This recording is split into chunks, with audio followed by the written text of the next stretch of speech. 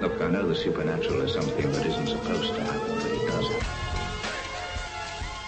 AM 1420, WBSM presents Spooky South Coast with your hosts, Tim Weisberg and Matt Costa.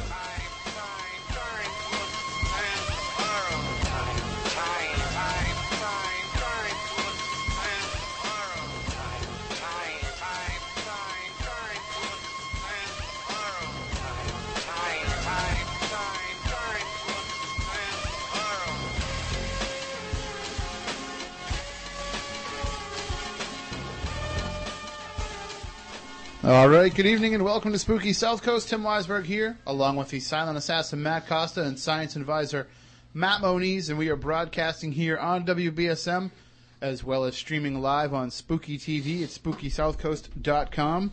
Say hello to everybody in the chat room on Spooky TV who are out there tonight watching the show, and we've got a great show lined up for you because we're going to be diving a little bit further into the Amityville case. This is something that we talked about a few weeks ago here on Spooky South Coast with Jackie Barrett, and she gave us a lot of inside information from her dealings with Ronald Butch DeFeo, the murderer of the DeFeo family, and we're going to get a little bit more into the story of those murders, what actually took place, what actually went down with our guests Ryan Katzenbach and Alexandra Holzer. Now, you know Alexandra as the daughter of Dr. Hans Holzer. We've had her here on the show a few times in the past to talk about her father's work and carrying on his legacy. And one of the most famous cases that he dealt with was the Amityville case. So we're going to talk with him, talk with Ryan and Alex, not only about the case, but also about Dr. Holzer's work into the case as well. And it's just going to be another one of those shows, I think, where some bombs are dropped, where some interesting information is going to come to light, things that you haven't heard before, because Ryan is producing a film called Shattered Hopes, the true story of the Amityville murders, and he's been working on this for a number of years, and he's got a number of articles, documents, letters, things that just nobody else has. So we're going to talk with them in just a few minutes, but before we do that, I just want to say thank you to everybody at the South Coast Toy and Comic Show for having me there last weekend, and what a great event that was. If you missed it, definitely pay attention for the next one coming up. I think it was in March, because it was such a great time. So many vendors there with really cool stuff. I wish I'd brought more money with me, because there was all kinds of great toys and comics and memorabilia to pick up. And, of course, I got to see our friend Felix Silla again. And he's a hot ticket. He is awesome. He is definitely one of my favorite people in the world now after having met him.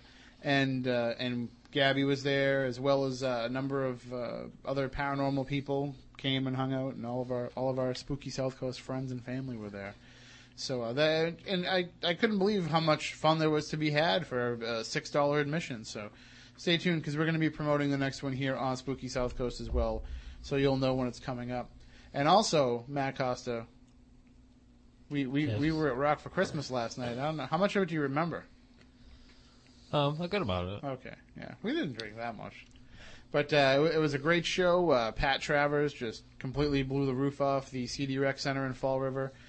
Corey Glover had a brief set at the end, but he made sure he played Cult of Personality for all the Living Color fans out there. And it looked a little different than he did in the video. The dreadlocks and the body glove suit have been replaced by a scally cap and an Argyle sweater vest and a shirt and tie. He was quite dapper. And I put, for those of you who are friends with me on Facebook, I put some pictures up from Rock for Christmas, so you can check those out.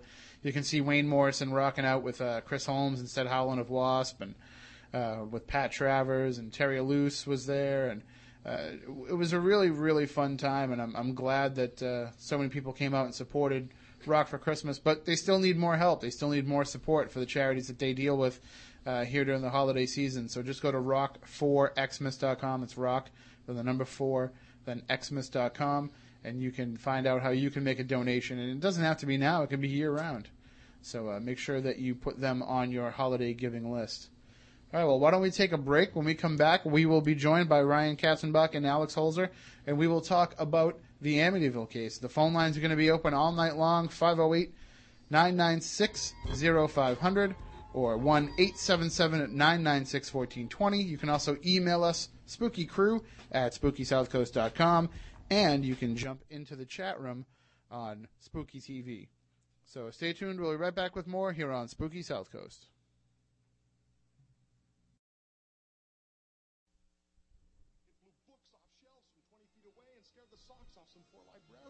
Turn on all your lights, lock the doors, and pull down the shades. Spooky South Coast is back. This looks extraordinarily bad.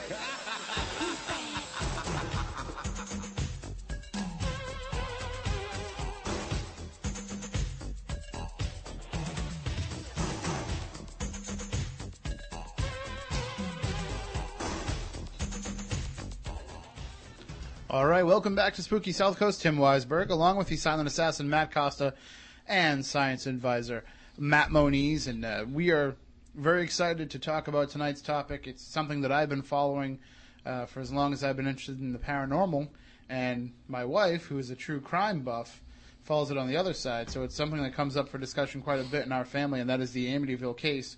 And joining us on the line right now, we have Ryan Katzenbach, who is the filmmaker behind Shattered Hopes, the true story of the Amityville murders. He's on the VIP line there, Matt. Good evening, Ryan. How are you doing? Hi, Ryan. Hi, Tim. How are you? Good. How are you doing? I'm doing very well indeed. And we're also going to bring in, now Alex is also a producer and a consultant for the film.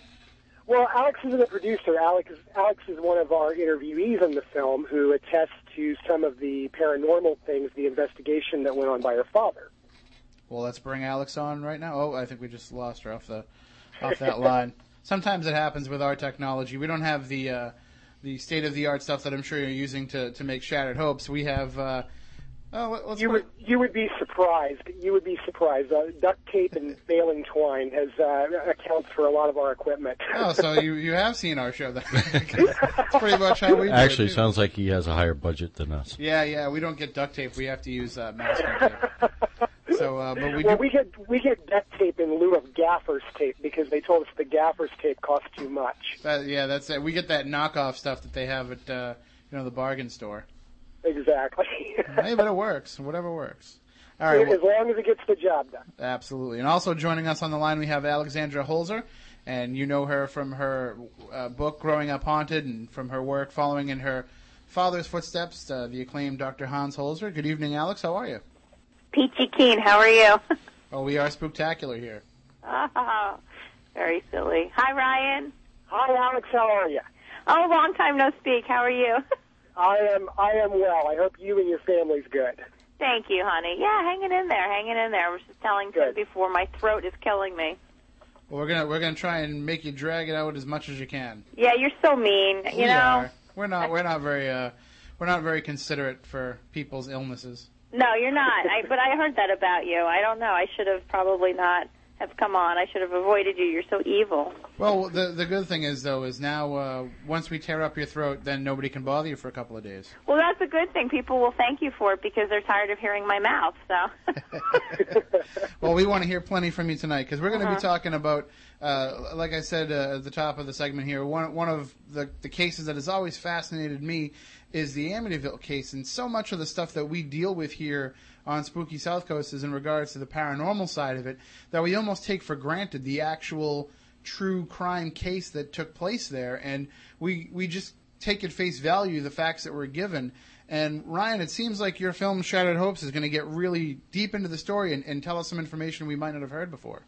Well, I certainly hope so, and I certainly believe that. For me, I know that I've always felt like the DeFeo case was kind of an afterthought to the Amityville horror. You know, we've always through the years we've seen the sequels, we've read the original book, we've seen a countless amount of documentaries on the subject, but it seems like the DeFeo case was almost kind of regarded as an afterthought. It's like the house was haunted, Ronald DeFeo was possessed, he committed this atrocious crime, and by the way, this family was murdered, blah blah blah, and it's kind of inconsequential to the overall story, and it's really not, because to me the DeFeo story is probably the more terrifying story that you haven't heard. And I almost think that from some of the information that you, at least what's kind of come out a little bit in anticipation of the film, it seems like that could also have a direct effect on some of the paranormal stuff as well. I mean, Alex, your father spent a lot of time investigating this case and writing about this case, and can you imagine if he had known some of the revelations that Ryan will be unveiling in this film? Not really, and I think that's the biggest misconception. Is I think people say, "Ooh, CSI versus the paranormal. They can't mix the two. Oh God, it's going to bubble over and explode." That's not at all what it is, and that's why Ryan and I giggle at this, because people don't realize that combining the Holzer backstory and putting it with, Ryan's CSI information, which is going to blow everybody away, because there's just so much stuff that has been buried, so to speak, no pun intended, that people just automatically assume, oh, well, Hans was after the ghosties, and that was it. And it's really frustrating, because he was a skeptic and a journalist, first and foremost, in his career, and he was trained that way. And it was the medium he brought in, S.L. Johnson Myers at the time, that was his choice medium. He worked with many, to do that part of it. And he kind of delved into the history of the parcel and the town and the people and what happened prior, and that the fact that that house that's there now wasn't the original house on the parcel. And that's why he wrote in those books, but a lot of people either haven't read them or just assume things with him associated as the ghost man. So it was my job to step in, which Ryan graciously allowed me to and asked me to kind of clear that up a bit and kind of link the two together, which I always kind of sat on the fence with the whole possession thing, because, as much as my father was involved with that part of it and going to jail and visiting DeFeo twice when they moved him, that's very creepy, and I can't believe that he did that, but he did. I certainly wouldn't have done that. Well, but your father was also very committed to, getting as much information on the story as he could. Which had nothing to do with ghosts as far as he was concerned. His whole thing was he really felt there was something wrong with DeFeo himself. And that he never said the house was haunted. It came after the fact when there was the murders taking place. Well, we know that's a Class A haunting. When sudden death can create a ghost or two, or multiple. So I mean, he never said it was. The parcel had problems prior to. You can have haunted property. It's not just four walls and a roof, and that was really a lot of what he kind of delved into, and the town's librarian and political people at that time, and Ethel's job was to pick up what happened as the aftermath as to what brought about the so-called possession, and so I delve into that with Ryan in the film a bit, about, kind of like my idea and where I sit on that, which is pretty much on the fence, and kind of what Ryan goes into is, and he'll explain it to you, is really makes you kind of think like, well, let's just go back in time, because fact is fact. And you can have theory, but when you have fact, it's almost like you have to look at everything and have an open mind. And the thing that, if I can interject for just a second. No, you can't. The thing that interested me about Alex, the things that she told me in our interview pertaining to her father, what really made me set up and take notice was when she talked about him going to the town librarian and visiting the historical society and going to all these links to do his research on, was there an Indian tribe that inhabited this land? Was there a possibility that there could have been a chief buried on the property, what have you? What really interested me the most was that after the story gained the notoriety that it did, was the fact that these documents and this material simply disappeared. And if I know one thing about Suffolk County and about Amityville, that seems to be their M.O.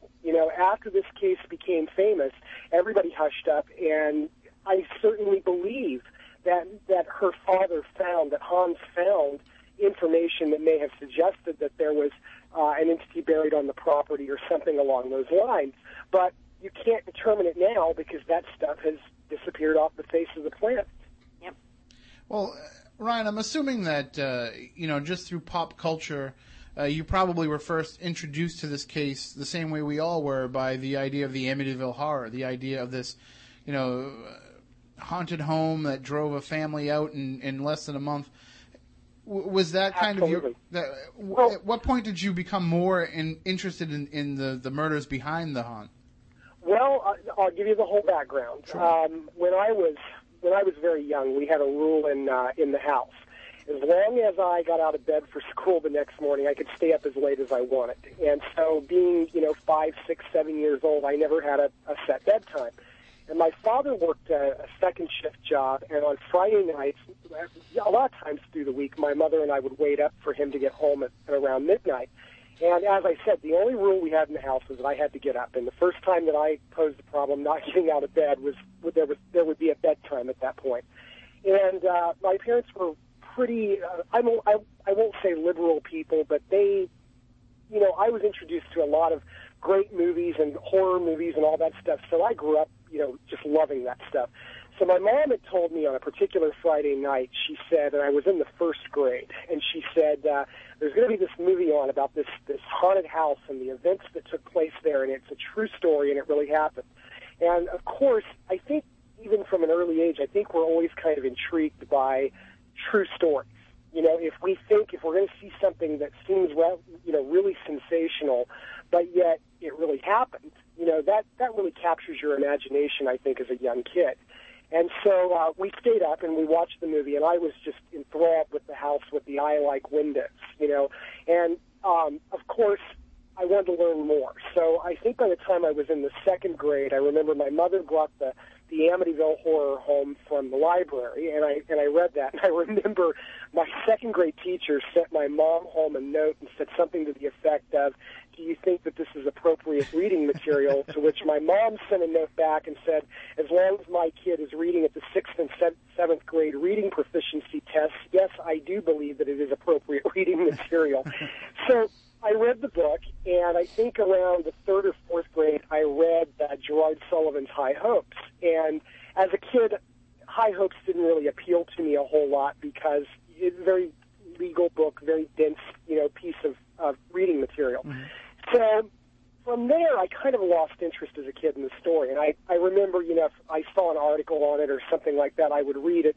But, you get up to your junior high years and you get involved in other things, and you just kind of forget. So I think I was actually running a newsroom at a newspaper, and we decided to do, this was when I was like, I want to say maybe 25.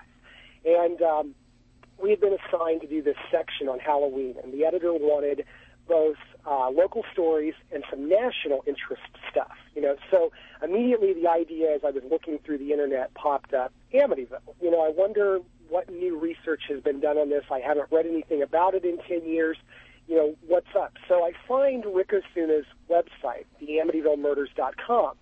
And I sent Rick a note via email, and I said, I understand that you're writing a book about the DeFeo case, and I'd like to do an interview with you. I'd like to do a story on you. And little did I realize that I was working for a newspaper around the Fresno, California area at that time, and Rick was actually from the Fresno area, so I had a local tie-in. So we met and we did the story, and I was so intrigued by his book that, also running a publishing company, that I asked him if I could option the rights to his book, and I was very interested in trying to put together a screenplay adaptation of his book as a film, because I had another foot in Los Angeles in the movie industry. And that's really how I got involved in it, and my number one question in this case has always been, how could one person commit this crime alone with a high-powered Marlin hunting rifle, walking through a fairly small home? The movies make the Amityville house look like it's this huge, colossal house. It's really not a very big house. It's like roughly 28 foot by 42 foot, in size, positioned on a 50-foot wide lot. So how did this happen? And that was kind of the question. That was what Rick's research he kind of spoke to me on that subject, and that is how I got involved. Well, and when I was younger and I, knew of the case, I always assumed that, there must have been some sort of, drugs involved, that the family was somehow drugged at dinner or something, and they were put under, and that's why, the sound of gunfire didn't wake one up while he went from room to room. But then I find out later that there was nothing found in their systems. Well, exactly. There was nothing found in their systems, and not only that, but they also, the cops that night, they removed pots and pans from the kitchen sink. They removed food from the refrigerator. And all of this material, of course, was tested for the presence of any type of sleeping pill or, drug of any kind that would have put them under. And according to the medical examiner, who is now deceased, they were absolutely stone cold sober at the time that the murder took place. Well, and there's when that just opens up that whole question of for what reason could that sound not wake another person up, not only rooms away, but within the same room. Can I make a comment? Sure. Well, only for the simple fact that I go shooting every Sunday and I'm quite familiar with guns. And he's also murdered. Oh no! He's murdered entire houses of squirrels. Yes, squirrels. No. Don't piss him off. Go ahead. No, but with firearms, yes, you would hear the report of the rifle if it's held a certain distance away. If it's held up close to the body, it would be muffled. So it would be plausible to be able to go up with a. Now you're saying it was a Marlin rifle, correct? Right. It was a .35 caliber. They don't make a .35 caliber. 32 caliber, maybe. No, this one was a .35. It was a .35 CS or CR model, or excuse me. That's the model of the rifle. Yeah, it was a 336 CR, I do believe, was the model number on it, and it was a .35 caliber. I've never heard of a .35 caliber. As I understand it, it's a fairly rare gun because we went, we had to go locate one, and it took us forever to actually find one for our forensic team to be able to use because they wanted to fire the rifles firsthand to hear what it would sound like. So it took us a considerable amount of time, but yes, there is a .35 Marlin. Okay, I'll take your word on it because there are literally hundreds of different types of calibers, but regardless of the caliber, short of, something like a large caliber like 30-06 or something, you would, if you put it up to the side of the body and pulled the trigger, there really wouldn't be that much noise. Well, that's one thing in the movies that they make. They make them in the movies, and it sounds to me in all the movies I've seen more like a shotgun blast, And the thing that I noticed in firing the rifle is that, as you're saying, it's a very different sound. It's to me, it's a much higher pitched sound. It doesn't have this booming sound to it like you get in the movies. Right. And it is, yes, you're right. The pitch is very different than what you're in. What we did in the film was we actually recorded the sound of that, the actual rifle, not the one that actually killed the family, but that model. Right. Because we wanted to portray that accurately in the film with regards to what it would have really sounded like. I found that in an enclosed environment, I can't understand how in supposedly rapid-fire procession, because you have to remember, mother and father were each shot twice, okay? I can't imagine how, even with it not as loud as what we see in the movies, someone should have still heard this. Somebody should have got the message in that house very quickly that something was up. Is this a lever action? This was a lever action. Lever action probably held about 6 rounds in the tube. 7. 7? Okay. We have somebody. He would have actually had to have reloaded the rifle at one point. Right. We have somebody on the line that, if it's who I think it might be, they might be able to offer a little insight. Good evening. You're on Spooky South Coast with Ryan Katzenbach and Alex Holzer. How are you? Hey, I'm doing pretty good. I don't think I'm the person you were expecting. I was thinking it was John, our gunsmith friend. Yeah. Sorry. I should have known. I'm the psychic. Forget it. I goofed. Sorry. I'm sleeping. If you're a psychic, do you know who I am? No, that was a joke. And yes, I am, and I'm intuitive, but I'm not focusing. No, I don't. Keep talking. Let me see. Hey, my question, I don't see why they had to, why there's a question of them waking up or not. I don't think they were shot when they were asleep. I think people did wake up. I mean, Louise DeFeo, the wife, her body positioning was as she was rising up from the bed when she was shot, so that shows she was awake. Allison, the little daughter, was shot point blank in the face, so she was looking right up at the gun, so she was awake. And the 2 boys, as I understand it, I think they were clutching the bed sheets. I think there was a report of that. Yeah, Ryan correct. would know all this. I was going to say, I was waiting for Ryan to jump in. Yeah, Ryan knows. Trust me. He's got all that stuff. Yes, that is true. Yeah, so I think it's really plausible that everyone was awake, and when faced with a guy with a gun, they just did what he said, and you know, I mean, what could they do? One of the boys had he was in a wheelchair. He had an accident, and he was in a wheelchair. So, you know, it's not like he could get out of bed and run away, you know, from that himself. Wasn't it? What was it, Ryan? A football? It was a thing? football injury. About a month it was an before. injury. Yeah, I believe it happened late September, early October, if I recall. Yeah, so I don't think there's really a mystery about that. I think they were awake. I think the family was awake. Well, that's interesting. Thank you, Well, caller. the mystery, one of the great mysteries to me that I don't understand is I don't understand Dawn DeFeo, the eldest daughter, who she shared the attic floor with Butch. Her bedroom was on the opposite side of Butch's. And what I don't understand, and I never have, is why in all the crime scene pictures you can clearly see that Dawn DeFeo had an extension right next to her bed. And if she was the last one to be killed, if she was the last one to die, and she was awake, why didn't she call 911? That is a question that persists for me. Well, the other question, it leads to the other question of if they were out of their beds, and this is something that I know that you posed in the trailer for the film, and if they were out of their beds and he did shoot Ron DeFeo Sr. and Butch did act alone, how did he get him back into the bed? That's the million-dollar question. Because that's a big guy, you know. I weigh kind of close to what he would weigh, and I think a guy. I mean, Butch was not a big strapping guy, right? No, he was about 160, 165 pounds. So for him to have acted alone and been able to get his father up into the bed, which is it true, Moniz? You would probably know better than I would, but isn't it true that when a person is expired, it's actually harder to move their body because they don't call it dead weight for nothing. Yeah, exactly. Right, exactly.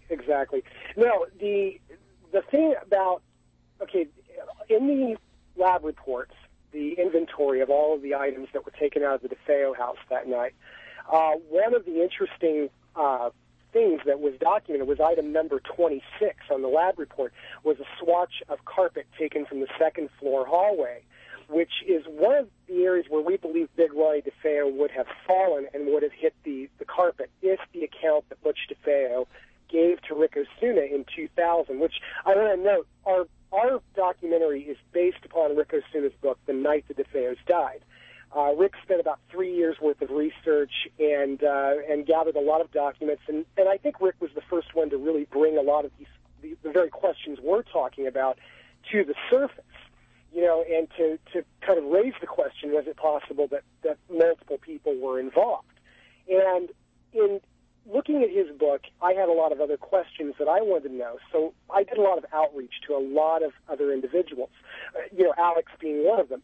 And in all, I believe right now I'm sitting on something like 17 or 18 interviews in the film, and a lot of these people are people that have never talked before and we've never heard from before that have a lot of knowledge on the case. And so I took Rick's research a lot further than what is in the book, and we've got some findings that really add to Rick's findings and really support his work, and we've got a few conclusions that kind of take away from some of it as well. But the item that we've never seen a lab report on, that we've never been able to get access to, is this item number 26, which was a stain in the hallway carpet. They cut it out and removed it, probably to take it and test it for the presence of blood. And the report is nowhere to be found, as to what that was. Now, I have to believe that the case is very interesting in that, they took this item, the report isn't available, but I think the prosecutor at trial, Gerard Sullivan, I don't even think Gerard Sullivan knew what direction he was going to take with the case when he made his opening arguments. Because in his opening arguments, in the transcript of the opening arguments, he tells the jury straight up, that Ronald DeFeo, after 3 a.m., went to his father's room. He fired the first shot into his father. The first shot did not kill Ronald's father. So after Ronald, basically what he said, and I don't have the transcript right in front of me, but basically what he says is that Ronald got up and was shot a second time by his son, and his son placed him back into bed where he would be found by police.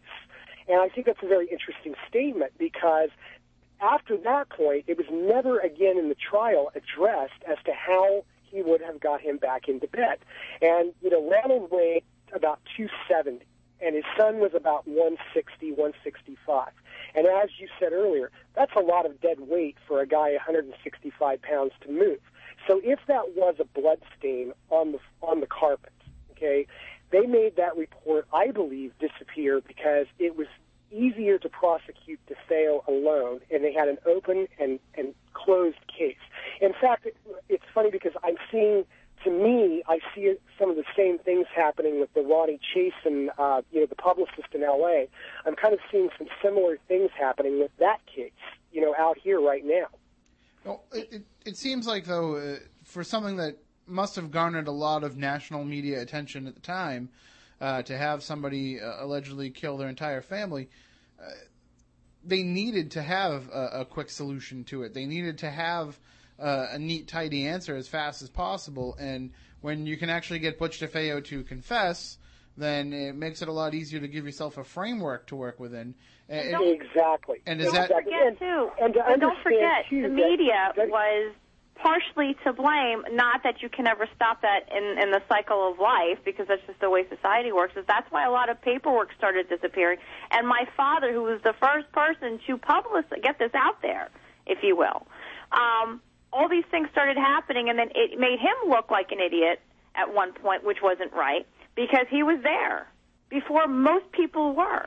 And he had no agenda. It wasn't like that. This is going back in time where there were no major, things online and tools and all these things. I mean, this was hardcore research, fact-finding, interviewing, which is much like what Ryan is doing for this film. That's what he's been doing for years, is that hardcore, intelligent fact-find where you have to dig really deep. And then there has to be that kind of understanding that there are things missing. And how can that be? And people have a hard time believing that happens. And Alex, Alex raises a very good point, about her father. When I first approached Alex, I wasn't sure if I wanted to talk to Alex, if Alex brought anything to the table regarding her father's work. Because, I told Alex straight up when I talked to her the first time, I'm not really a big, huge believer in the paranormal and in haunted houses and that kind of thing. And I've never really believed that was what was going on in this particular case. And yes, I did have a very tainted image of Hans, going in. And through everything that Alex told me about the research that he had done, I walked out with a whole different picture of Hans Holzer and who he was. And, our work is kind of parallel in a lot of ways in that Hans viewed this as just one of his many cases. And he went in, he did his investigation, and he was done. And I'm seeing it kind of the same way as a film. I'm coming in to make this, and this is not a career for me, and this is not my whole life. So that's a very good point that Alex makes. Well, we have a call here on the line, and I just want to stress, because with the last call we ended up losing Alex. When callers want to call in, and you can do so at 1-877-996-1420 or 508-996-0500. After you've made your point, if you could please hang up your phone, because if we try to hang you up, we're going to lose Alex again. And Alex, I've been lost for years. Don't worry, honey. It's okay. I was going to say, if it does happen, we'll just call you back immediately. We won't even bother saying hello. We'll just put you right through. That's okay. All right. Good evening. You are on Spooky South Coast with Ryan Katzenbach and Alexandra Holzer. How are you? Hi, pretty good. Hey, Alexandra, I read your father's book, and he was convinced that Ronnie acted alone, wasn't he? Well, he was convinced he was possessed, and he felt... Now, don't forget, his job was not to do forensics. His job was not to be, techie. It wasn't like that back then. And this is part of the problem that a lot of people today who are kind of getting used to, like, the CSIs that are out there and all the stuff that's coming up today. He didn't have access to every single thing. He had access to more of people who were in the area at the time. He had access to more human relations versus just, the facts of, this happened, that happened. And also, there were mistakes made from the police department, and he went off of what he knew and what was given to him that he was allowed to get.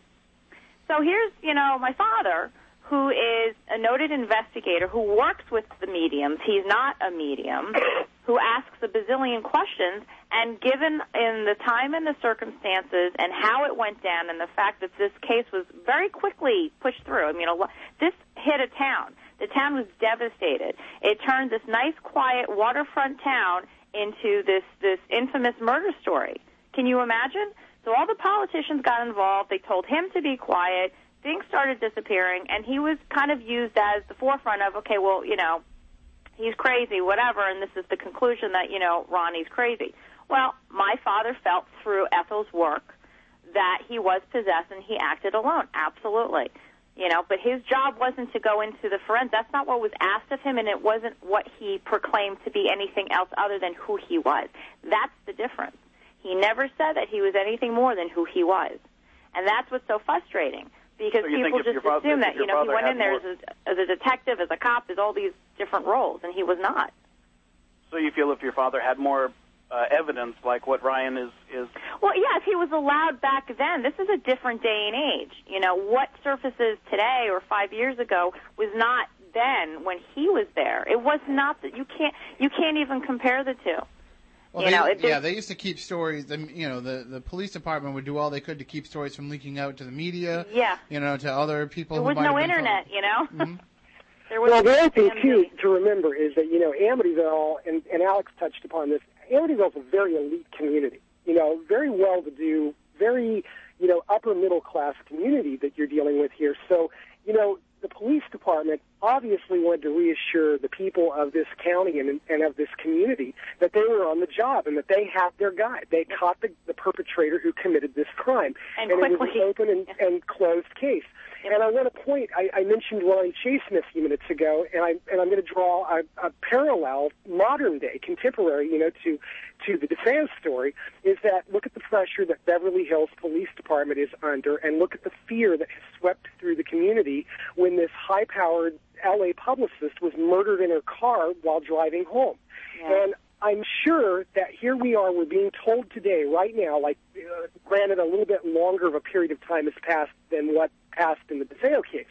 But here you have the Beverly Hills Police Department now basically saying that the guy who shot himself in the hotel in West Hollywood was probably the perpetrator of the crime and probably did it. And guess what? Open and closed. The community can sigh a deep sigh of relief now. The guy who did this is dead. He's not going to murder anybody else. Mm-hmm. And it's closed. But do we know the whole story? We only know the crust of what we're being told. And as I found in DeFeo, there is a lot more behind the story that hasn't been told. I mean, I think you guys saw in our trailer, in the very first trailer that we posted, Detective Gerard Gozoloff. I asked Gozoloff on camera, I said, was Bobby Kelsky, who was Butch DeFeo's best friend, was Bobby Kelsky ever considered a suspect in this case at all? Okay? And he immediately looks at the camera and says, shut this off. Mm-hmm. You know, so there was a lot of details. There's a lot of stuff that I didn't know going into this. And I mean, and I feel like I've read every book out there on this subject, and I still continue to find new things that I did not know. Can I ask one follow-up question, please? Sure. Sure.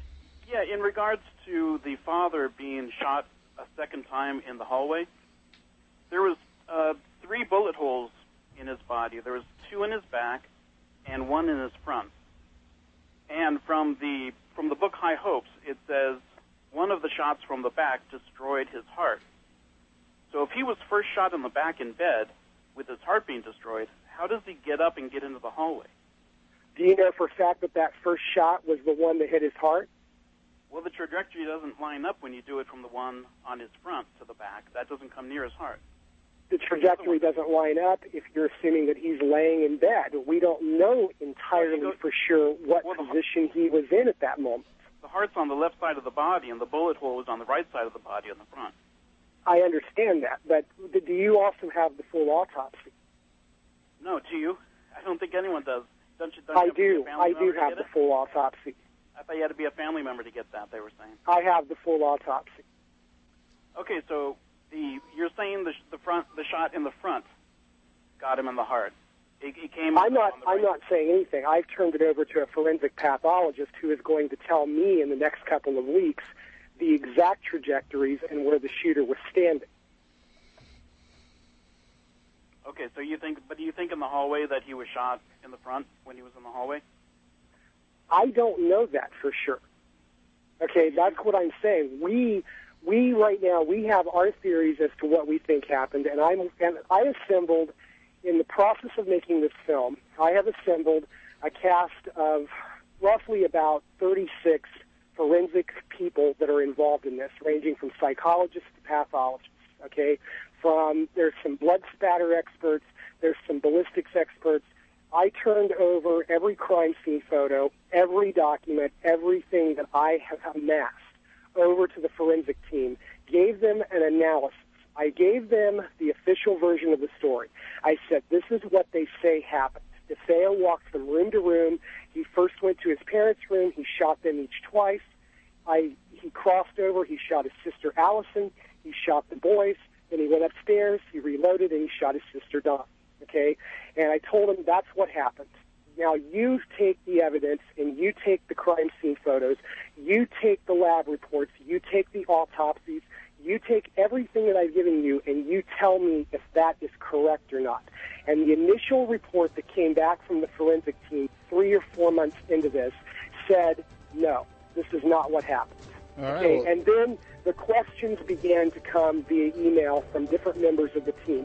What about this? What does this mean? What does that mean? Ryan, I gotta cut you off. We have to take a break for the news. When we come back, Okay. we'll definitely get right back into this. Stay tuned for more here on Spooky South Coast. The South Coast is back. I see you shiver with anticipation. Well, we're waiting. Patient. I can smell your fears. I'm not afraid. You will be.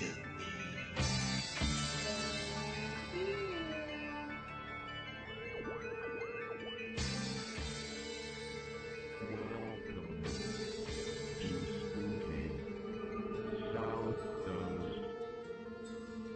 Look, I know the supernatural is something that isn't supposed to happen, but it does.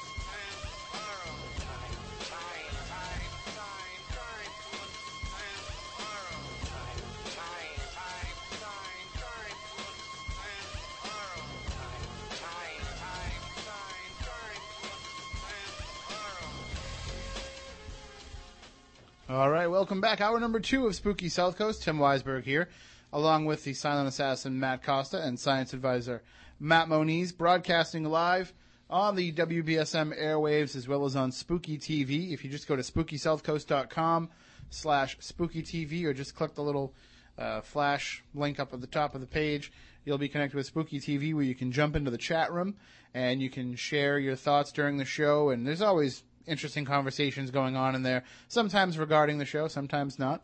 And if you do go into the chat room, I want to remind everybody that you can double-click on your name that shows up. That automatically gives you a name. And if you double-click on your name, you can change your name to whatever you want and change your picture as well. So that's and I know that you can register with it to keep it every time you go in and all that stuff. I haven't gotten to that point. So each week when you see Spooky Tim, I try to have a different little icon next to it. At least for right now. But we were talking about the Amityville case before we took the break, and we're going to get right back into that with filmmaker Ryan Katzenbach and Alexandra Holzer. You can visit the websites. Grab that paper from me, Matt. If you want to check out more about Ryan's film and find out more about when it's going to be released, go to AmityvilleFilm.com. And for all things Alex Holzer, just go to HauntingHolzer.com. And, of course, also you're both very active on Facebook, which is where I first found out about the film. Yes. Yay for Facebook. It's like MySpace, only not as annoying. What is it, MyFace or something? We started mixing it up. It got so crazy. Yeah, Spacebook and all Yes. that kind of stuff. And Yes. what was the one that I was going to start? I don't know. I had an anti-social network I was going to get going. Ooh, lovely. It was for people that just don't want to talk to anybody else. I would be a member of that if you get that started up. Well, you can be one of the founders of it with me.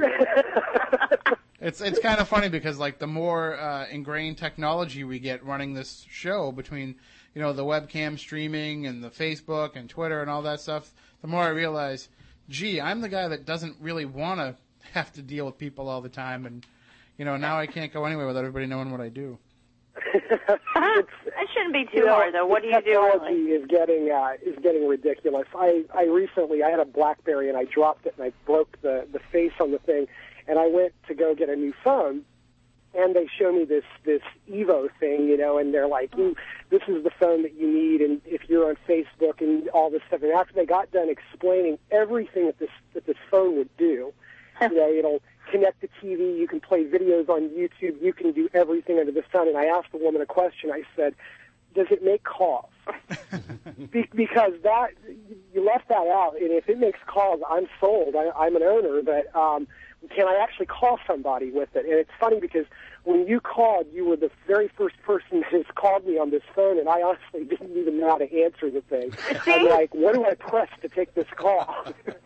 Oh, that's like everybody wants to run out and get an iPhone for all the cool stuff it can do, but then they complain that they never get any of their calls. Oh, but see, I just got the iPhone, and I love it. I think it's awesome. Well, you must have one of the new ones.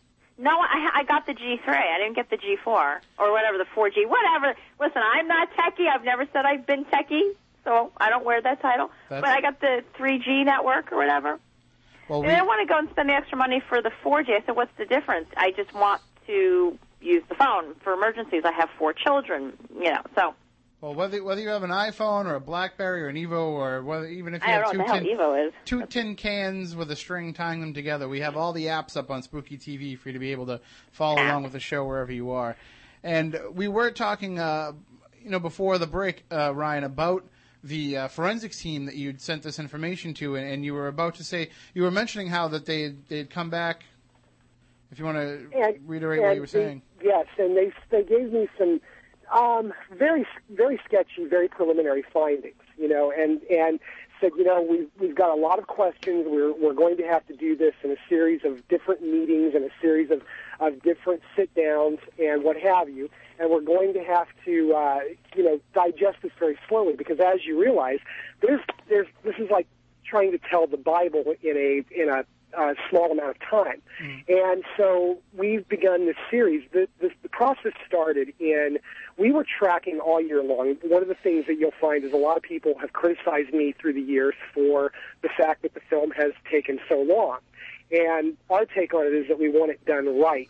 We want to be correct in everything that we say, and if that takes extra time to back it up and to verify these facts, we're going to take that time until I'm sure that we've got it right. And through the beginning of the year, through the beginning of 2010, it looked like we were going to be ready to go sometime in November with a premiere date for the film. And as we got closer, I had always wanted to hire a couple of forensic experts to, take a look at the case and really analyze it. And I wanted to analyze the psychology behind the case, because I think there's some very interesting psychology going on in the crime scene photos when you review those, and I'll get into that in a second if you want to hear about that. But the forensic team, so I hired the team leader, based on his credentials, and brought him into the scene, and then he brought somebody else, and then he brought somebody else, and somebody else brought somebody else, and pretty soon we've built this really great team, and pretty much kind of covering every aspect of forensic science, pathology, psychology, ballistics, blood spatter, all of those kinds of things. And I began to realize in the summer, as this was going on, that there was no way we were going to be ready by the fall of the year. So they came back and they said, we'll be ready to shoot our segment in November, and you'll be done with that. Well, as we got closer to November, the questions and the documents and all of the things that they were analyzing, we were still going through all of those.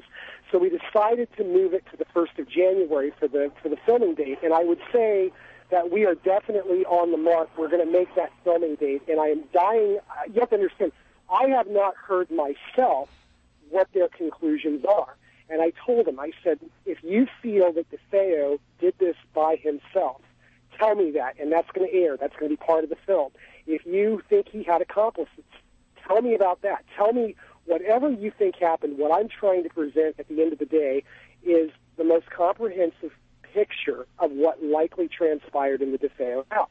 And in saying that, I will also say that I do believe that there are elements of the story that we will probably never know, that there's no one that knows. All we can do is piece together the facts as best as possible. Well, why don't we take a step back here and go before the murders actually took place? And you mentioned psychology. Let's talk a little bit about the DeFeo family and what that dynamic was in that family, because there's rampant speculation about not only it not being a happy home, but also there being some shady dealings in the underworld with the family as well. Well, the family, yes, there are some very we obtained some interesting things. There's a lot of speculation over Mike Briganti. Now, Mike Briganti was Louise DeFeo's father, and he owned a Buick dealership on Coney Island Avenue.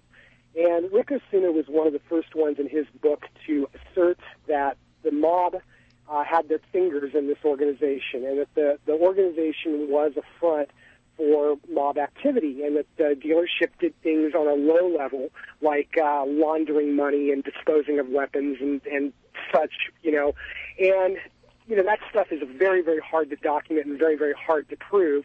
We went and we found quite a few files and quite a few documents that clearly connect the Briganti organization to the mob. And, John Christopher Fine wrote a book. He was he was a part of the racket squad that was taking a heavy look at the mob and was very focused on mob activities in the 70s.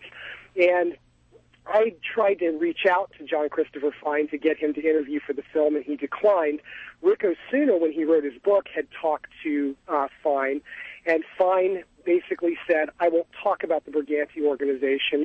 I will not comment on any of the players involved. And we clearly got the idea that there might have been some kind of witness protection program or something, going on. But Fine wrote a book called The Racket Squad, after he left the Racket Squad.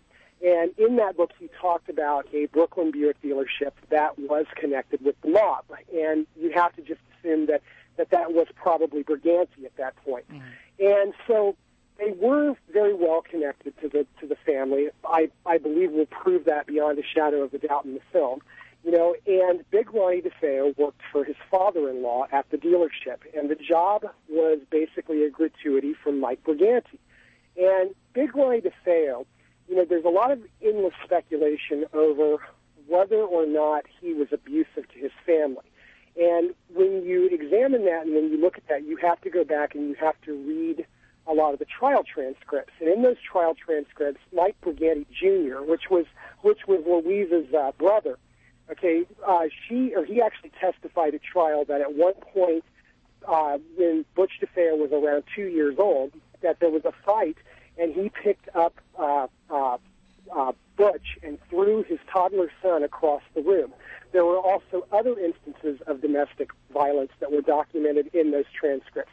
So I think it was a very tumultuous situation in that house. And then we get the stories that Big Ronnie DeFeo was actually, he believed that he talked and conversed openly with St. Joseph and with God. And I found numerous not family members, but numerous friends, people who knew the DeFeos very well, and they each verified this, and they each said that, yes, this man believed that he could predict things. He believed that he could see into the future. He could predict the deaths of people. He had called his brother-in-law, I believe it was his brother-in-law, at one point, and told him that he had this psychic vision that Brooklyn and all of the South Shore of Long Island was going to get hit with a tsunami. And he told him, you have to evacuate, you have to get out of here, blah, blah, blah. And, of course, needless to say, the tsunami never came. So you have this portrait in our film. You have this portrait of Big Ronnie, who is, abusive to his family.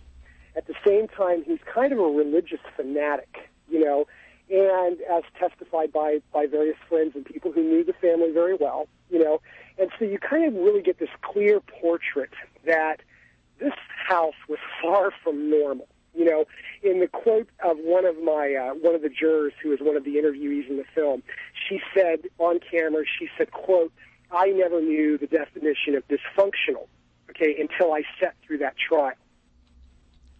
Well, I have a question for you, and I'm not sure what the answer will be or if it's even relevant, but it's something that I want to ask here.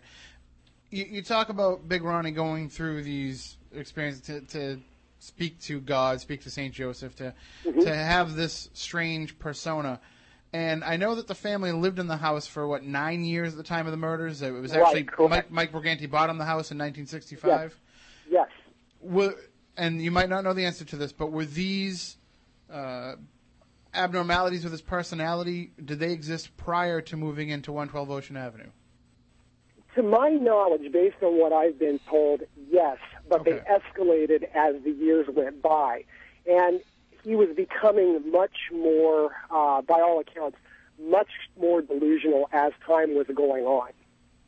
So that could be more of just if there was an illness or something that was ramping up more so than just any kind of control that the property might have.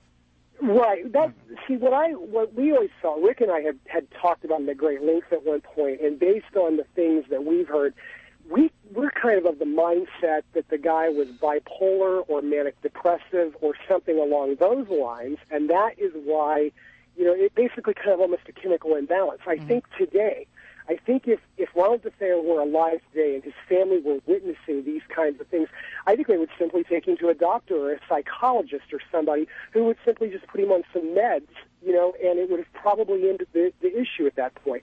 But, you always have to go back when you do a period film like this. We think today, it's very easy for us to think in the context of today, and you have to go back and you have to think in the context of the time that all of this was taking place. You can't just say, well, give the guy some Zoloft and he'll be fine in 1974, because we didn't know what we know about the brain and depression and all of those things that we know today. Well, Alex, I'll ask you this question because I know that your father is often credited as being the, I don't want to use the word inspiration, but he was kind of, his work and his writings were some of the influence in the script for Amityville 2. Yeah, his book was used for the second one. And a lot of that, of course, centers around the relationship of a DeFeo-like family. What were his thoughts on that family? I mean, you mentioned possession in terms of Butch DeFeo, but what were his thoughts on the family unit as a whole? He thought they were nuts. He didn't want to be around any of it. When he interviewed DeFeo, he wanted to get as far away from him as possible. He came home, and the way he kind of talked about it with me was just there was not much to talk about. It was very negative. He felt it was like it brought him down. He saw this guy in prison and was saying things that he definitely, had, his impression of him. And, he kind of left it there. He didn't want to take it with him. It was a very negative environment. And part of what, there's dysfunction everywhere. Our own family growing up was dysfunctional. And my father couldn't recognize the dysfunction in our own family. So I don't think he would have recognized it with DeFeo and what was going on prior to leading up to the murders, because, when you're kind of living in a world where you think everything should be okay and you're seeking, a quest for truth beyond, which really was his job and his calling, it's hard to kind of look at the fact that, things are happening and they're bad. And where I kind of come into it and where he kind of came from was negative breeds negativity. And the one thing that I kind of was talking to Ryan about in the film was that when you have already a preset negative persona and they go into a place that has a negative energy already, that's where the paranormal comes in as far as I'm concerned. It kind of just adds fuel to that fire. So if you already have this crazy, out-of-control family, a lot of negative, brouhaha Italian energy going on, and just craziness, and these kids are caught in the middle, and the mother isn't going to do anything to help because the father's overbearing. We've read these stories 100 times before. They end up in suicide, murder, jail time, you name it. And they move into this house with this property that already has problems, going back into the late 1800s. as far as I'm concerned, as far as the paranormal comes into play, there's a lot of negative energy that's festering. And that's kind of where he was coming from. And he didn't want to be around DeFeo. It wasn't like it was a picnic for him to go and interview this guy. Mm-hmm. This guy was pretty rotten to my father, which I found out recently, which really hurt me because I'm his daughter and I get defensive, obviously. It's my father. But he put up with him. He was rotten to my father. He would turn around and say things behind his back when my father was actually trying to help him. Well, as convoluted as it sounds, To interject, DeFeo was quite rotten to his own grandfather, for that matter. Mike Briganti, pretty much, this was pretty much something that obviously he lost his daughter and he lost all of his grandchildren in one swoop, because they only had 2 kids, and Mike Jr. never married and never had kids of his own, so Louise, this was his family. And he was haunted for the rest of his life by what happened in that house. And he would write these letters to Butch, and he would ask Butch, please, for the sake of my own peace of mind, what happened that night? I need to hear the truth. And DeFeo, I have all of these letters that he wrote to his grandfather, all the way through the 1970s, and he was horrid to his grandfather. He wrote him these mocking, nasty letters, and he would tell him that there were multiple people involved, and then he would write another letter, and he would say that he did it by himself, and then he would write another letter, and he would say that you'll never know what the truth is, and I think that so what Alex is saying about what he did to her father, he did that to his own grandfather as well. He's a sick human being. I don't care. It's almost like, whether he acted alone or whether he had all these accomplices and it went wrong and he was caught in the middle and he was sort of innocent but not really, he's sick. He definitely, if his father, had issues mentally, we know that's genetic. We know that today. So these are things that now you can kind of see a pattern forming. But my father certainly did not want to be around that, and of course he knew things were off with him, but he didn't want to bring that home. That's how he was with every case. It was not really something that we kind of, especially the negative ones. It was pretty horrible. It really affected him. He wanted to finish it and get away from it, and a lot of people don't know that. I have a little saying that I use sometimes, and that's that dysfunction is a family's function. It's supposed to be the place where everybody can be a little bit crazy, and they're the ones that are understand and accept you no matter what happens. But it seems like in this case, it was something just rotten at the core. And there's speculation too, Ryan, that Dawn, the oldest sister, that she was involved with this as well. So now, if that is true, then you have not only one child that would want to consider patricide, but you have 2. So what does that tell you about the family dynamic? Absolutely. One of the things that we discovered in the course of this is that Don DeFeo had a boyfriend, and the boyfriend's name was Billy, and Billy had gone to Florida or was in the process of going to Florida. I've heard of recent some conflicting things that he was actually still in New York and heading for Florida. We had always believed that he was already in Florida. But so what the exact truth is there, I'm not entirely for sure. But she had, reportedly, she wanted to leave and go to Florida with him, and they had plans to get married, to live together, whatever, once they got to Florida. And she wanted out of the house so badly that she couldn't stand it. And at one point, she actually staged her own kidnapping. And this came from the files of the private investigator from Herman Race, who was the independent investigator hired by Weber later on during trial when he was defending DeFeo. And in that file, it says that Mike Briganti, the grandfather, got a phone call, and the phone call stated that his granddaughter had been kidnapped, and that if he didn't pay the sum of $5,000, she would be killed. So Herman Race went and personally handled this, and he told Mike when they got to the pier, to the designated rendezvous point, he said, "You wait in the car. I'm going to go take care of this." So he goes out. He finds 2 guys at the end of the pier. He confronts them. They say something to the effect of him, "Are you Mr. Briganti?" He says, "No, but I have something from Mr. Briganti," and a scuffle ensues. And what Herman ends up doing is he ends up basically taking these 2 guys down to the wood deck of the dock, puts them basically at gunpoint, and says, "You either tell me where Dawn is at, or else you're going to get it." And at that point, he realizes he's dealing with two basically 18-year-old boys. And they confessed to him that they had been put up to this by Dawn, that Dawn had staged her own kidnapping in an attempt to get $5,000 out of the grandfather, okay, and that this happened not too long before the murders. Now, Tim, I have to ask you, what does an 18-year-old girl, okay, what would drive her to stage something like this, okay? And, of course, by the way, they told they told Herman where Dawn was at. They drove down the street to the designated point, and there she was, standing there. And Herman commented and noted that the grandfather was absolutely destroyed by the fact that his granddaughter had tried to squeeze him for $5,000. And so you have to ask yourself, what would drive an 18-year-old girl to the point of staging her own kidnapping and doing something like this? And obviously my assertion is that things were so bad in the house that she wanted out that badly that she was willing to do whatever it took.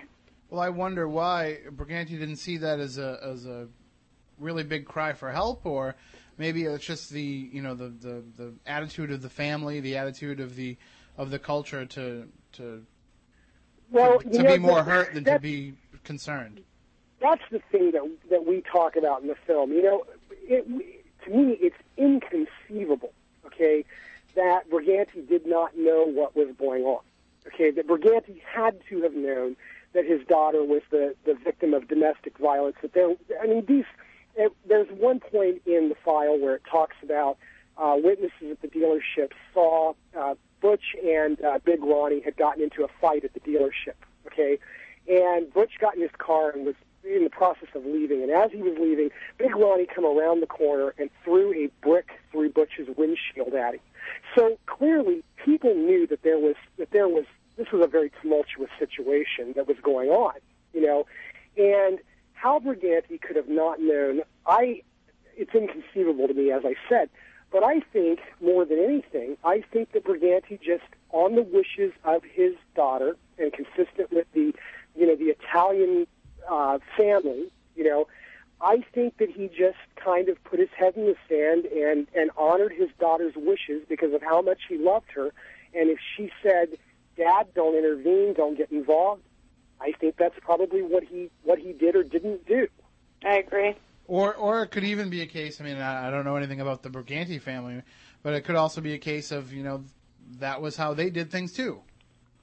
Well, the Brigantis, the interesting part about the Brigantis, again, from some people who knew them, very well, the Brigantis they were very, very upstanding, very noble people, despite their connection to the organization, so to speak, and Mike Briganti was this very loving man, and him and Angela had a great marriage, and this was definitely not anything that went on in their household, okay. So it's inconceivable to me as to why Mike wouldn't have intervened, as to why Mike wouldn't have done something about this, Yeah. But Mike also knew right up around the point of the murders, Mike had also learned that Big Ronnie DeFeo had been stealing a large amount of money from the dealership and from the mob operation. So I think that where we were at in 1974 with all of this happening, I think that this family was really at a flashpoint. Something was going to happen. Whether it was the murders as we know that did transpire and did happen, or whether something else would have happened, it was frankly a matter of time. Well, you mentioned the theft of large sums of money from the dealership and subsequently allegedly from the mafia as well, and that brings in one of the other theories about this is that this was a mafia hit on the family and that Butch was told to take the fall for it.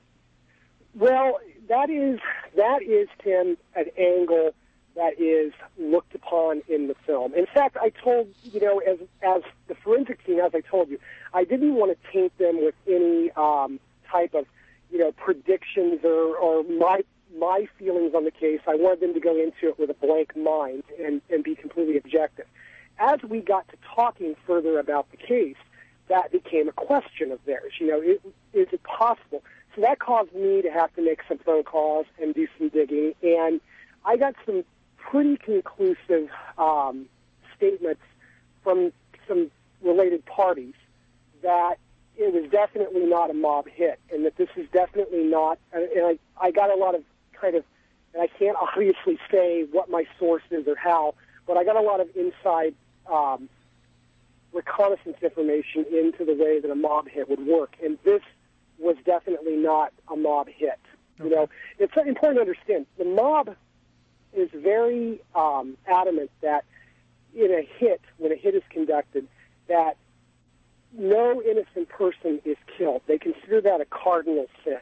So if Big Ronnie was a problem, if Big Ronnie was someone that they needed to deal with, Big Ronnie would have been very discreetly and very quietly dealt with. And he would have not, absolutely not, he would have not been murdered in his home with his family as witnesses. It would not have happened, you know.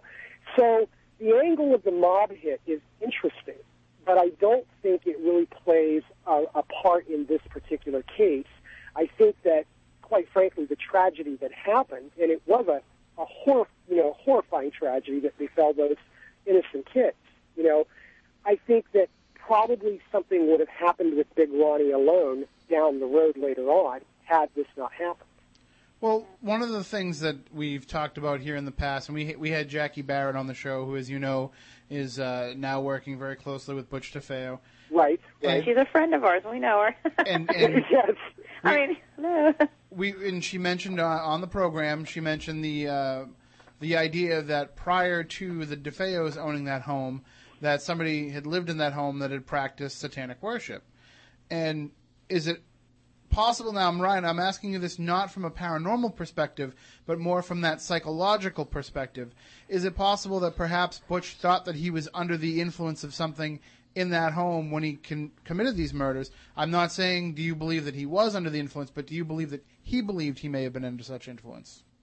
Yeah, I understand the question completely, you know, and you know, I don't think so. I don't believe that he ever gave that any thought. I don't believe that he ever thought that you know, that there was anything abnormal about his house or any of the prior people who had lived there, you know, because one of the things that I think Butch fell back on as an alibi or, you know, a kind of a preconceived story that he had cooked up in his mind as a way of covering this, I think he relied more upon the drug angle than anything else, okay, because I believe I had read, and I was told by somebody later, that he had made the statement that he shot up heroin that day because he was hoping that if they give him any type of blood test or anything along those lines, that this heroin would show up in his system and that he would somehow not be responsible for the murder of the family because he was under the influence at the time.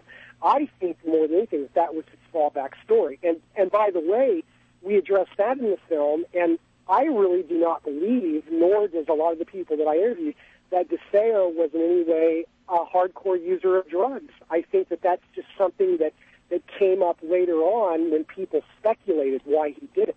You know, the lead detective actually asked me, he said, or I asked him, I said, did you see any evidence of drugs?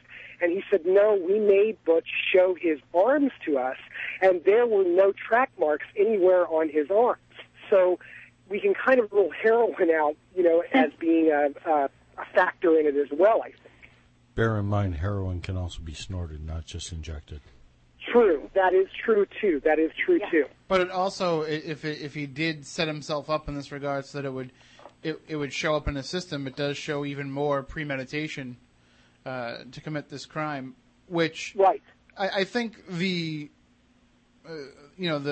possession angle, I think a lot of that stuff, it may have become convenient for Butch later on because of, you know, Weber alleges that he cooked up the whole Amityville Horror story with the Lutzes, and that he got Jay Anson to play along, and that basically, you know, they concocted this story for money, and that also becomes a convenient out for Butch as well. I agree, and I'll note too that I think that Butch DeFeo will say anything that Butch DeFeo needs to say at that moment to assert whatever position it is that he wants to get across at that moment, you know. And so yes, I completely agree with that. But the thing is, one thing that you'll note in our film when you see it is that we're probably more sympathetic to DeFeo than probably anybody ever has been in the past, and I really do believe that he was this kind of, screwed up kid, that had a very bad lifestyle at home, and I think his father heaped on cars and money and boats because I think his own father felt guilty about the things that he did, and so you have this kid that on one token is told by his father, you're nothing without me, you're garbage, you'll never amount to anything, and then on the other token, he's got all this cash and he kind of becomes this loudmouth braggart and all that to kind of hide his own insecurities.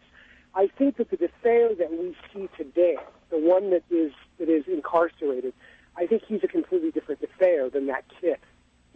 I think he is a product of the prison system, of being incarcerated for 30 years.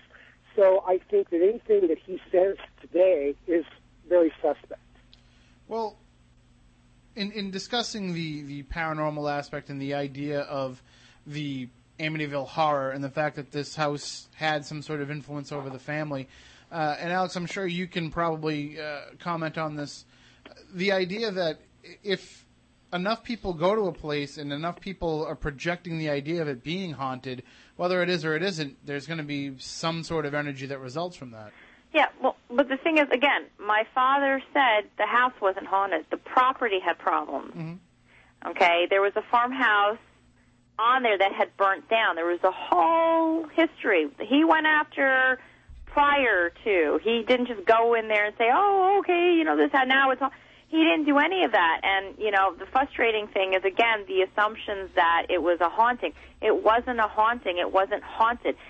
The only thing paranormal about it was the suggestion that perhaps he was under the influence of a negative spirit. And today, as we know, in the paranormal field, demons seem to be growing left and right. I don't know. But again, society, I think, is a bit more crueler, today because I think things are just a lot harder. You have a lot more nastiness out there, is just my opinion. But it does breed. You are a product of your environment physically, yes, socially, yes. But there is an element that we can't fully explain, which is the unexplainable, the supernatural. And I feel that if there are leftover energies that are not positive, you can be influenced, especially as like how Ryan's trying to explain that there's a psychology here that goes back and back to the parents of the parents, that there's something that was brewing. And to go into an environment that's had problems before, maybe not murder, but things happening, always happening, and they're not good happenings, that it was just kind of adding to it. Like I said, fuel to the fire.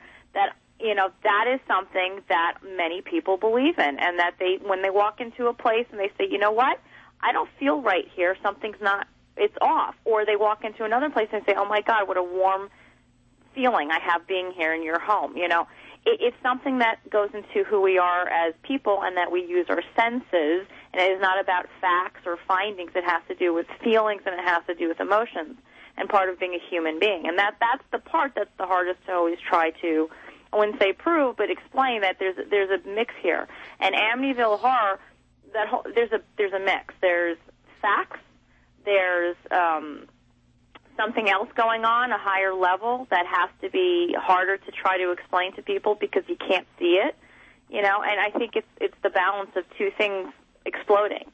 And that's why Ryan's film is just so amazing on the respect that he goes and he digs for these, backgrounds to kind of put together what could have been and what more than likely, a psychologist would say absolutely, because that's negative too. The behavior of the DeFeo family, that's negative behavior. Mm-hmm. So just because it's its own demon, do you know what I'm saying? It comes in a different form, but that's not any better than if the black cloaked figure was lurking in the corner or the red room, quote unquote. I think that evil, that we always associate evil, I think, with the devil. With an entity, with a haunting in a house, with a poltergeist, with whatever. And I think we forget that as humans, we're very capable of a very real human evil in our own ill wills towards each other, and in our own, greed, and our own insecurities, and in all of those things. So evil to jump in there, Alex. I think that evil can be man-made, or it can be of another plateau. Yep. And I think a lot was going. My honest opinion, I think the property had issues. I think you can be a walking ghost in a forest. I'm sorry, but if I died in the middle of the woods and I didn't like where I was and I was confused and I'm just lingering and you're not coming to ghost bust my hiney, I guess I'll be stuck between the trees. Okay, but I'm still there. It's kind of just part of the field itself and the science to it and the understanding that we occupy space and time, and where there's layers to it. It's not black and white. There's gray, and the whole, I'm just like a firm believer that there's a lot of things going on in that area. In the town of Amityville, if you look into the cemetery, there's a lot of bad people that live there, and a lot of things that happen. And I just think there are places in life that just are bad, and that's just the way it is. And Ryan is trying to put a positive on this because there was so much tragedy that came out of it that, we're just trying to get past and say, well, there's a lot of things that a lot of people don't know. And those evils, I feel, are partially the environment, partially the people, partially things that happened prior to. And we know that, even if there's scars by negative energy. It definitely leaves an imprint on a location. And the negative energy from what happened to the DeFeo family could have been enough to leave an imprint for whoever occupied the home next. And, was some of that sensationalized, or was some of that put over the top for, sales purposes and money-making? Right. Sure, but it's entirely plausible that what went on there could have had some sort of lingering effect, not just necessarily in a paranormal sense, right. But also in the paranormal welcome mat. Well, but not only just that, but also in the psyche of the next people that walk into there. Well, come on. If a realtor, it's like, if a realtor disclosed to you, oh, this, you've got like that house is amazingly gorgeous in the property, and you've got the bay. If somebody said, oh, by the way, a family of, X amount died here, but here it's, you would not buy it. And if you did, you're crazy, because then you just care about the money and it doesn't bother you. Well, when the lights go out, and I would like to know, as I sit there with my camera and film you, how you feel now, because that is just something that I always think that when we went house hunting, I wondered, is there somebody buried under here, because I'd never know. I swear to God, that's the product of being a holder. These are the things that go through your mind. Sure. But happiest day, house hunting, not for me. But, I think of dead bodies. So, I don't know.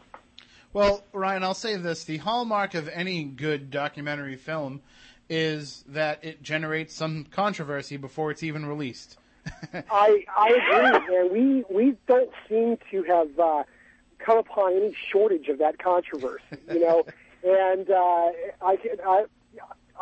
and the problem is, I want to talk about the case, and I want to talk about the documents, and I want to talk about all of the things that we found, but I'm kind of at a disadvantage right now because I can't do that, because there's so much meat in this film, in this piece, that I don't want to give it away before it comes out, and some of the people that we talked to, that we interviewed on camera are amazing, in really digging in there and really finding out about who these people were, what they were about, their house. I did a lot of digging into the history of the house itself, when it was built, who built it, tracked down, as many people as I could that could tell me about that. And, it's a fascinating story. And I know, as I said earlier, I'm still on a daily basis learning things that I've never heard before, that I didn't know. Well, and I'm afraid to say this name because if I do, I may have to pay her. But Tracy DeFeo is somebody who's taken exception with the work that you've done, and I can't keep track of which side she's on anymore. Like, I don't really know who she's stumping for and who she's against anymore.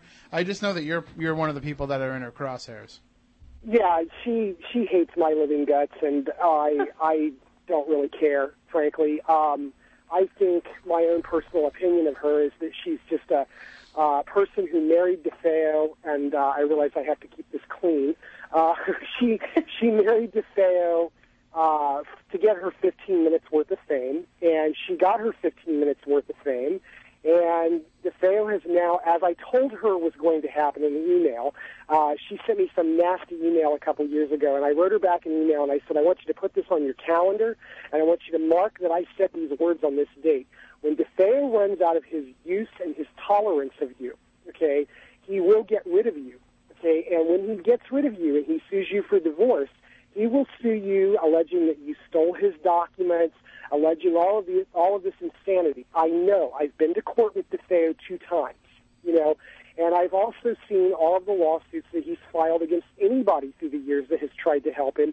It's just a cookie-cutter thing that he does, and so I don't know if you know this or not, Tim, but in August he filed for divorce against Tracy. Oh, really? Just like I said he would, So as far as whose side she's on these days, I don't imagine it to probably be Butch's side. Probably not anymore, no. But yeah, there's that kind of person. You know what I'm talking about? There's a reason why they put out those magazines and they leave them, near the Lonely Hearts clubs that have all the pictures of the people in prison who are looking for a pen pal. Exactly, and that right there, that could almost be a psychological study in and of itself. That's almost another documentary: women who marry convicted murderers.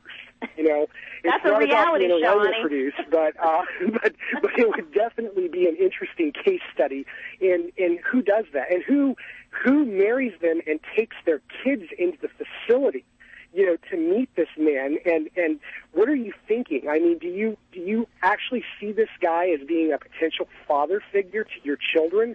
I mean, how could you not think about what it's alleged that he did to his own siblings? I mean, I don't know if you've ever seen, I imagine most people haven't, the crime scene photos, the really horrifying crime scene photos that I've got, And, I mean, the close-up picture of the wound to Allison DeFeo's face, I mean, it is horrifying.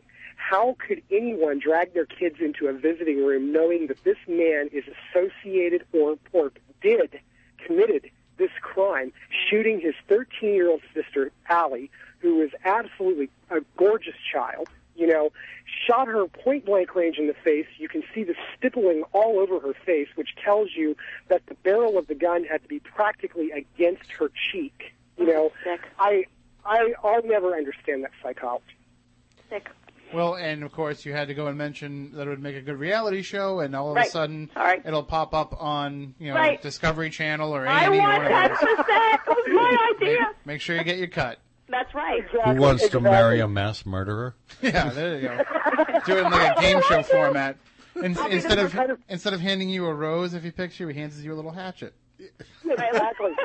Or nail file. The question I have, is I know that she was, always talking about trying to get him out of prison and that he was going to walk free one of these days and blah, blah, blah. And I would just like to ask her face to face, Tracy, would you and your kids, would you want to sleep? Could you actually sleep at night in a house with this man in this house with you, knowing what happened 36 years ago? I mean, I would love to just ask that question face to face, and to see the reaction, because I don't understand how anybody could do that. Well, we're just about out of time now, so I guess we'll just leave it at that. But I'm sure you'll get your chance someday to speak to her face to face. It's just oh God, I hope there might be lawyers present on both sides when it happens. All right, so Ryan, you definitely got to keep us up to date with when the film is going to be released. We'll have you back to talk about it when it actually comes out. Are you going to put it in theaters first? Is it going to be having a run in some theaters, or is it going to go straight to video? Or well, we're still going around and around over that, and we've had a series of negotiations with a network, with actually multiple networks, and it's all kind of up in the air as to what we're going to do. And I can tell you the piece has pretty much expanded to 6 hours with the forensic segment. Right. So in terms of theatrical release, that's a pretty unruly film to try and put into theaters, And they've said, well, could you cut it? Could you shorten it? And I'm against shortening it just because, the info flows so well that, where do you begin to cut out detail? Especially when it all builds up to the final hour, to really tell the truth behind what happened. You know, so I'm not sure yet at this point. The one thing I can definitely say is that one way or the other, the piece will make it out onto a box set. That is an absolute certainty. Excellent. Well, please keep us up to date. Thank you for making this film and telling the true story behind the Amityville murders. It's called Shattered Hopes, the true story of the Amityville murders. It's amityvillefilm.com. And thank you, Alex, for carrying on your father's work. HauntingHolzer.com is your website, right? Yeah, it's old, but it's fine. People can find me. You know me, so it's fine. Thank you. You can find her everywhere. She's very easy to find. And, yeah. Well, thank you, Tim. Thank you very much for the opportunity to have us on and to talk about it. And anytime that you want to chat about Amityville and the dysfunction associated with it, give me a ring. Absolutely. Bye, everybody. Thanks. Have a good Bye, night, Alex. and happy holidays to you Bye. both. Same Happy to you. holidays to you too, Tim. Bye-bye. Be All well. right, bye-bye. All right, that'll do it for this week's episode of Spooky South Coast. We'll be back next week to talk more about the paranormal, and we'll be here each and every Saturday night from 10 to midnight. And we're online. SpookySouthCoast.com is the place to find all the archive shows. You can find the links to our video podcasts there, and every video that we do now on Spooky TV is automatically made on demand immediately after the show. So if you miss any part of it, you can just go to Ustream, search for Spooky South Coast, and you can find all of our videos and get them right away. So until next week, for Matt Costa, for Matt Moniz, I'm Tim Weisberg. We want you all to stay spooktacular.